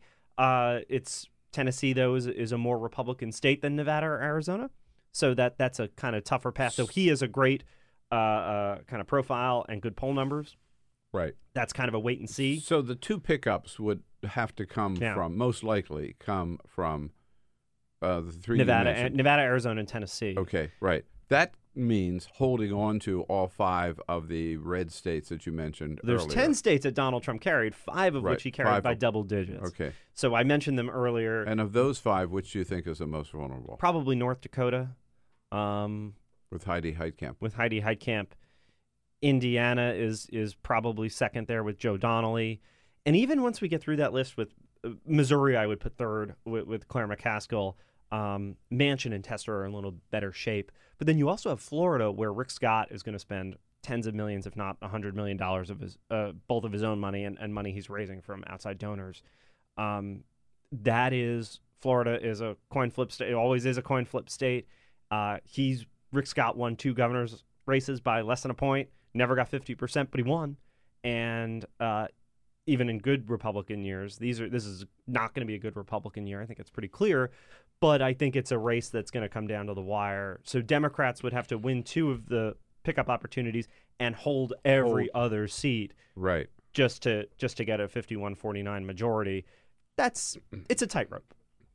Last week, former President Barack Obama put out his list of endorsements for 81 candidates for everything from the Senate to Congress to governor to state legislative races, which I thought was interesting. What impact will they have, and can we expect him to do anything beyond publishing a list? It wouldn't surprise me to see him on the road in a limited capacity.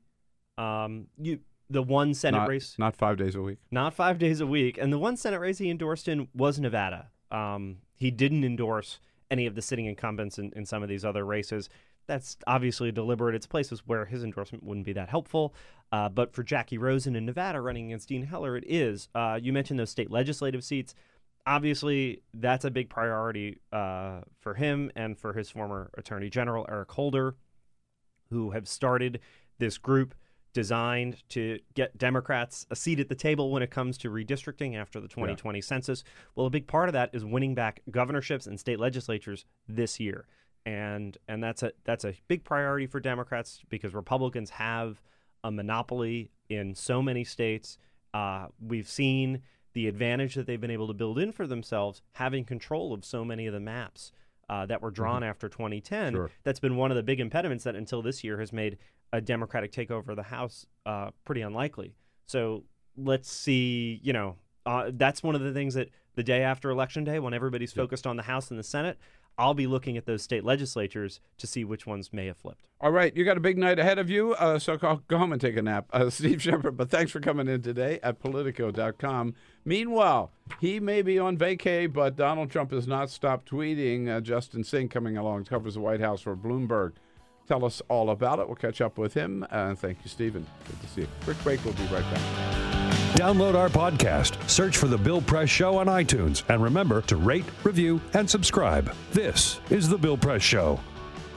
Here we go on this Thursday, August 7, The Bill Press Show, wrapping up here with the news of the day.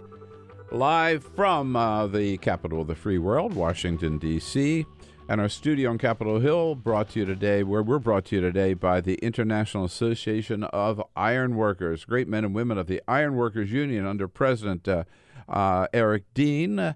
They are building our communities today and ready to rebuild America's infrastructure tomorrow.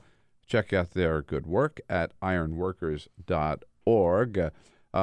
President Trump, a little 10-day break up at Bedminster, New Jersey. But that doesn't mean he is giving up his iPhone or his tweets. He's been tweeting like mad already this morning.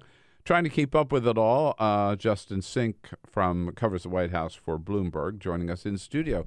Justin, it's always good to see you. Thanks for coming in. Great to see you. Thanks for having me. One thing we haven't talked about yet is that at midnight last night, the sanctions for Iran, which had temporarily been suspended while the Iran nuclear deal was in place, kicked back in last night. So at a week after the president said, I'd be glad to sit down with the president of Iran and meet with him. So kind of mixed messages here. What's going on? Yeah, I mean, I think that this is the implementation of the policy that President Trump's, to his credit, has talked about for a long time as something that he wants to do, which is he didn't see the value in the Iran nuclear deal. Critics of the president or supporters of former President Obama would point out that by all indications, it was working. It was halting Iran's nuclear program, albeit at a significant financial cost. But Donald Trump said, I don't like the terms of this deal, and so I'm going to rip it up and try to force a renegotiation. It's actually, a technique that he's kind of employed across the board. When you look at trade deals, he wants something else, so he's going to throw a grenade into the process and see if what emerges is his preferred outcome. I think where we're running into some issues is exactly to your point that we have not seen any substantial negotiations between Iran and the United States or Iran and other global powers since the president threatened to sort of shred this deal, with the exception of Europe looking to sort of assure Iran that they would continue to hold off on their sanctions and figure out ways to work with them. In the same way that the trade talks with China have seemed to have broken down at this point, or frustrations sort of across Europe have persisted, although there has been a bit of a breakthrough there. But there's a real question of, whether the president's technique of really provocative action will result in his desired outcomes. And that's going to be, I think, a major sort of test for his presidency and how we evaluate it outside of the tweets and the sort of rhetoric and more political, I guess, considerations. Well, there's a real question across the board, I think, which you indicate. I mean, we're out of the Paris Climate Accords, but yet everybody else continues to be in there. Right. We're out of the Iran nuclear deal, and yet the deal with all the other partners continues, at least for the moment. Iran has not yet said, okay, we're because the United States is out, we're restarting our nukes. And then a lot of questions about what really happened after the Singapore summit, what really changed. Doesn't look like much.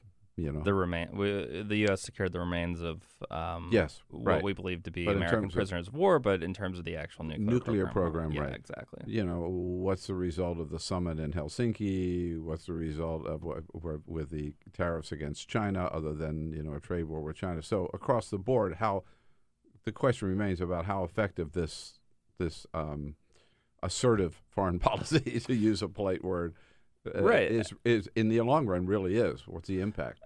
And so far, President Trump has sort of garnered an advantage by the fact that other countries have been unwilling to respond in kind. So it's unclear, and I think it probably differs from case to case, but I think some countries are making the calculation, Donald Trump might be president for 2 more years. If we wait him out, we can sort of restore these agreements.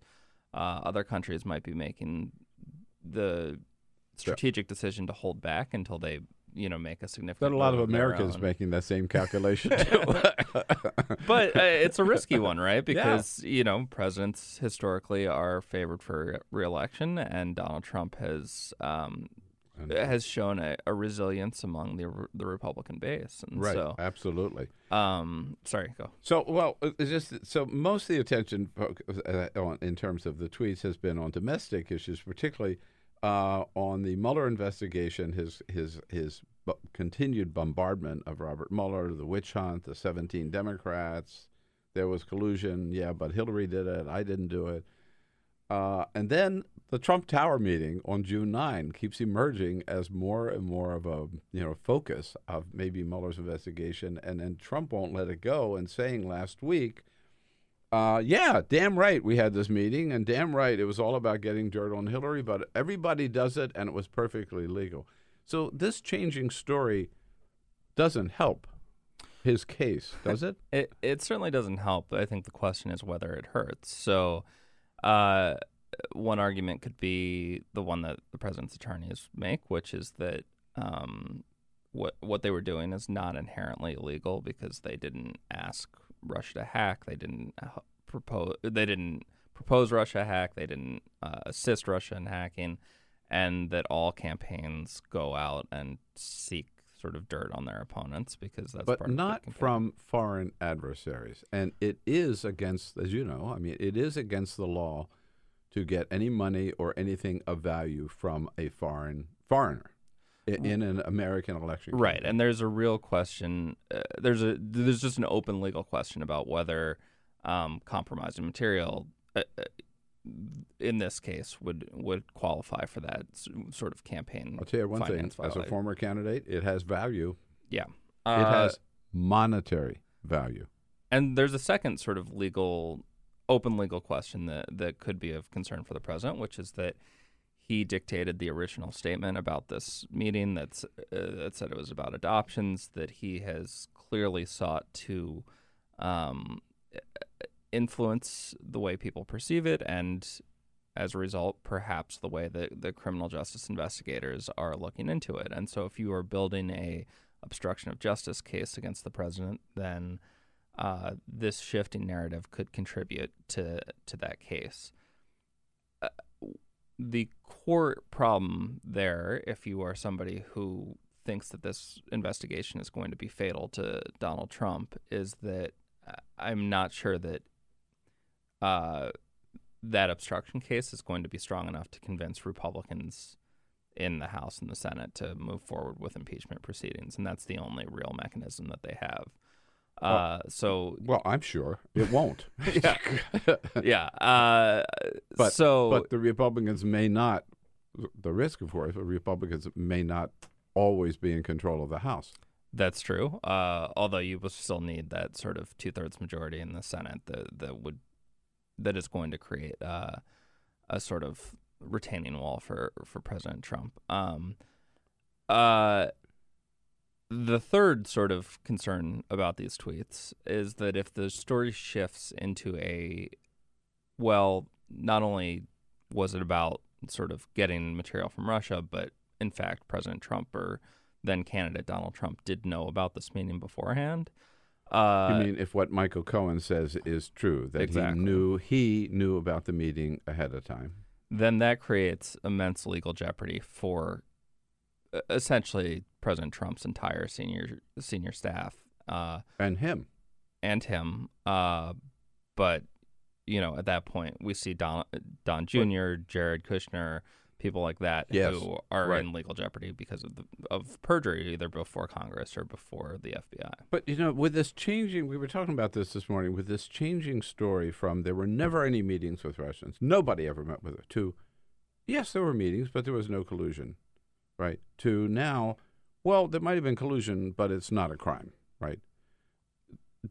It looks like the next line of defense is, you're damn right we colluded with the Russians and to get dirt on Hillary, but what did you want? Hillary as president? I mean, that may be bad, but that's not as bad as it would have been having Hillary as president,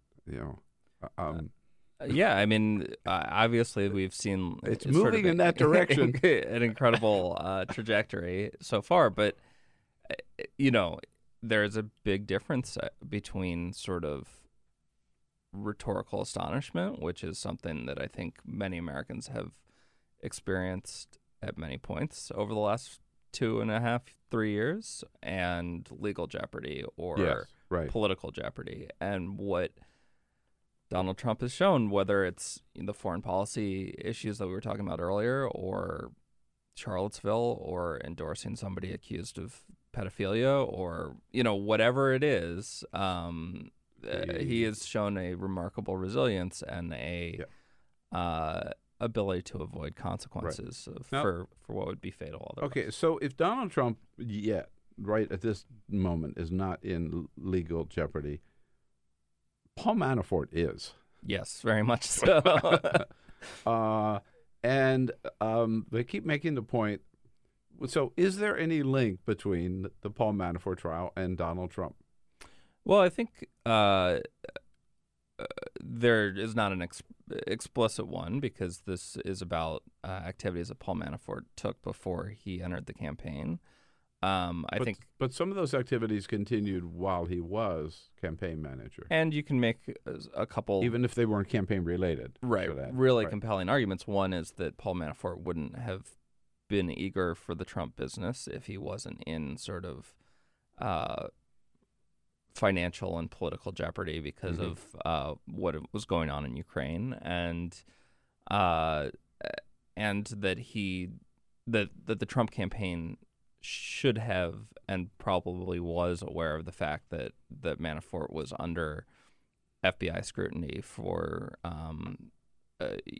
some, not only tax evasion, but a kind of broad array of potential crimes. But it's interesting to see how this plays out. I mean, obviously, I am sure Manafort's legal team is also considering as they move forward, because he has steadfastly refused to sort of bargain with the special counsel and say, okay, I will admit to these crimes. Here's my dirt on Donald Trump.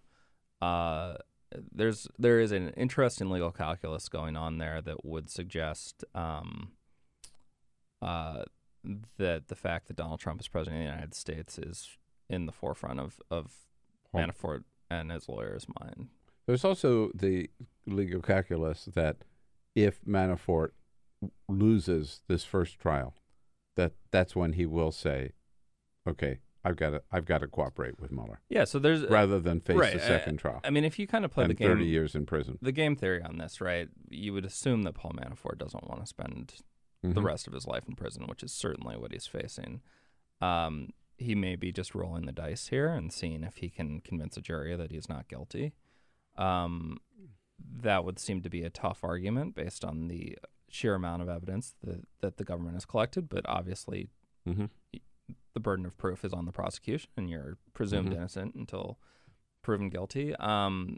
There is the calculus that Donald Trump could pardon him either immediately. I mean, Trump has not been afraid to sort of complain publicly on Twitter about what he sees as unfair treatment, or... That's all he said about Manafort, is that he's been treated unfairly. Yeah. Like Al Capone.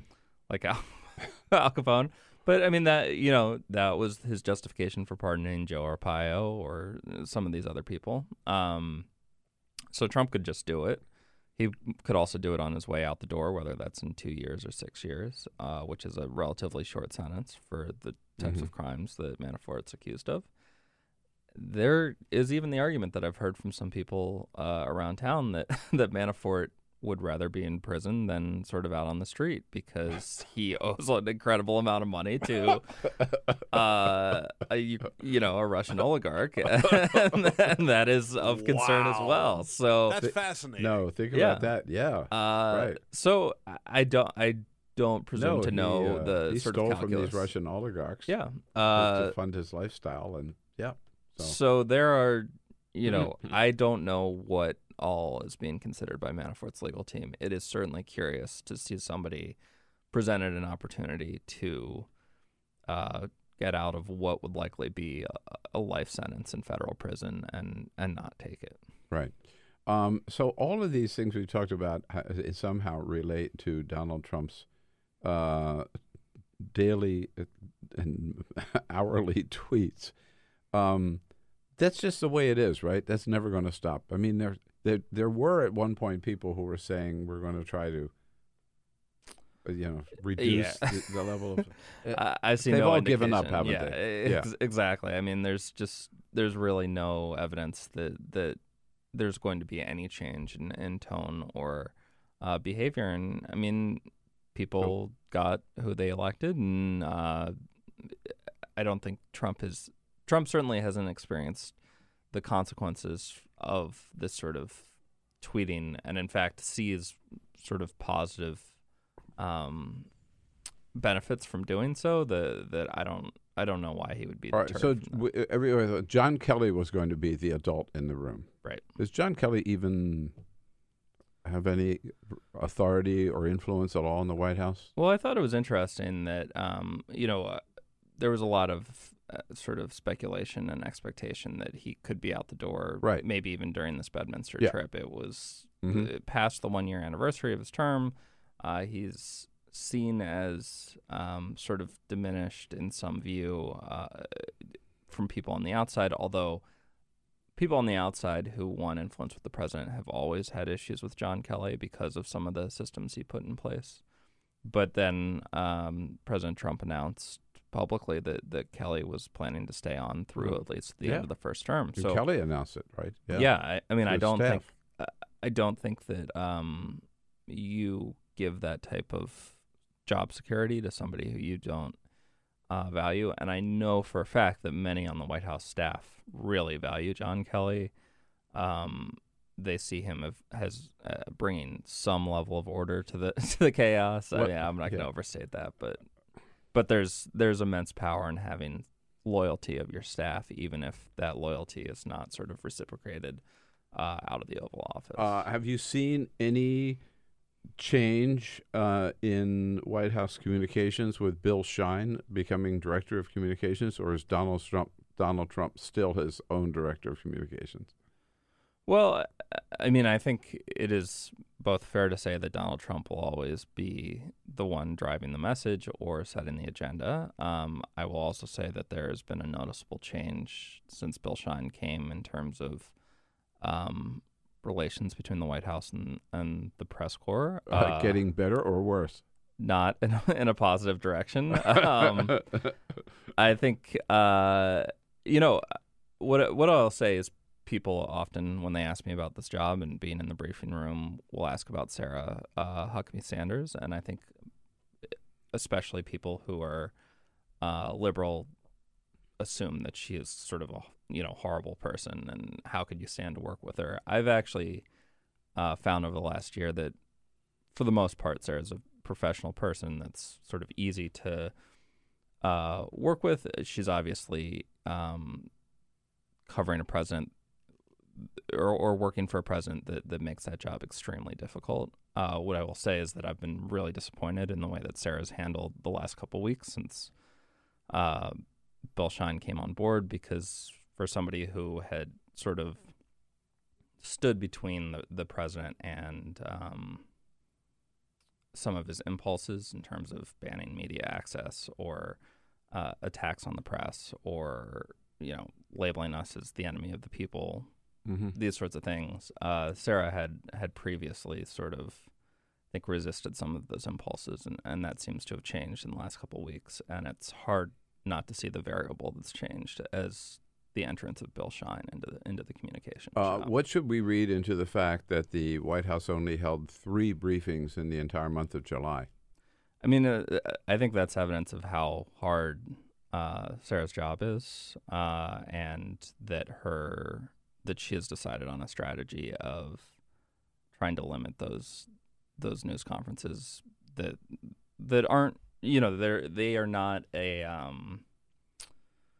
not a way for the White House to generate effective or positive coverage. If you're a White House official and you're looking at it strategically, that is an opportunity for people to ask hard, specific questions for which there are not necessarily good answers. I know that people at the White House, though, would say that a big reason for that has been a uptick in availability of the president himself and asking questions of him. And I think that that's to some extent fair, but that the unfortunate byproduct, obviously I would always rather ask President Trump a question than Sarah a question because you're hearing it directly from the source.